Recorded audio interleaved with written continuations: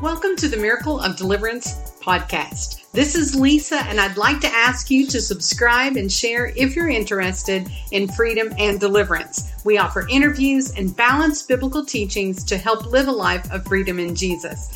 Check us out at miracleofdeliverance.com for videos, downloads, and more. Hi, this is Lisa with a mini mod teaching today, and today I'm going to tell you 3 reasons why you cannot cast out a spirit.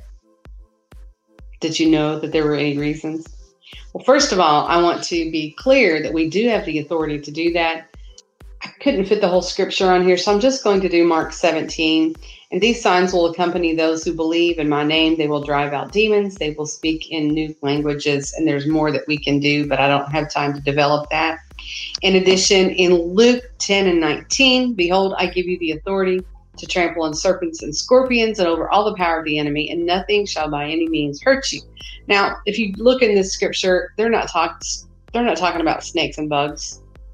It's talking about the enemy and the demonic there. So when you read those scriptures, you're like, yes, I do have the authority.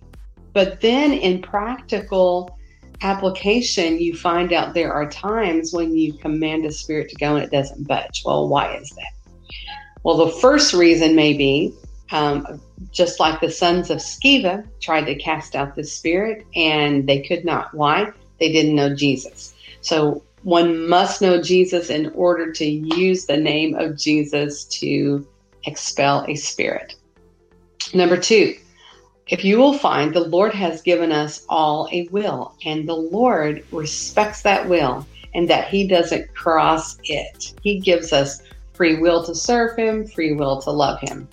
And if someone's will is that they want to keep a spirit, they can. So any amount of rebuking, even if it does go, it's going to come back, okay? So if there are legal grounds for that spirit to stay, open sin, unrepentant sin, unforgiveness. All of those doorways provide a nice little place to feed a spirit. And if a person refuses to forgive, if they want to use the spirit for power or for whatever, they can keep it. Okay? So number 1, you have to be a believer. That's a prerequisite. Number 2, the person's will has to submit that. And the third one's what I really want to talk to you about is the flesh. We recently had a case where there is a child, a very young child, who was manifesting, kicking, screaming, biting, headbutting, lots of spitting,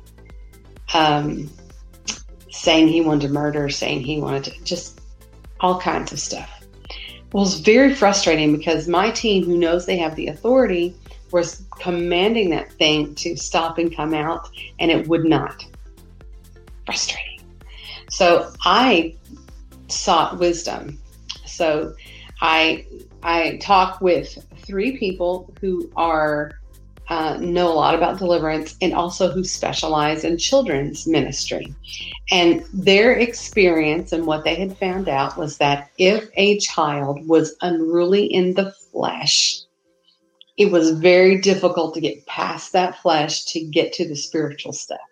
So particularly if the parents are not training the child to control the flesh. So if the child comes in and they're running around and screaming and they are into cahoots with this thing, then what needs to happen is we need to talk with the parents and say, okay, we need to get the flesh under control.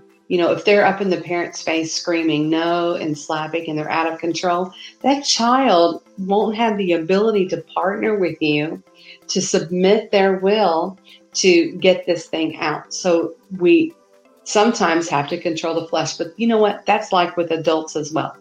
If you're dealing with an adult that refuses to cast down vain imaginations, they refuse to control their tongue, they refuse to have the fruit of the Spirit, how in the world do you think that they are going to partner with you and submit their will to God to have this thing removed?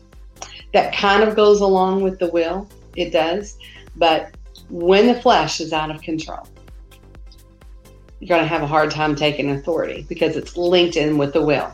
So what I would recommend is for an adult is saying, okay, I need to crucify this flesh. I'm going to purposely not watch horror movies. I'm going to purposely not smart off anytime someone instructs me. And I'm going to come out of agreement with the flesh. So, when you bind a spirit, it has to be bound. Do you understand? I contacted I contacted a man to ask him because I had bound something.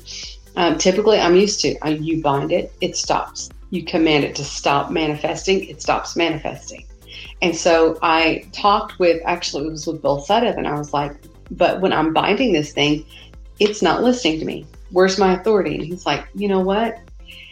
A believer, which we're ministering to believers, can come out of cahoots with that spirit.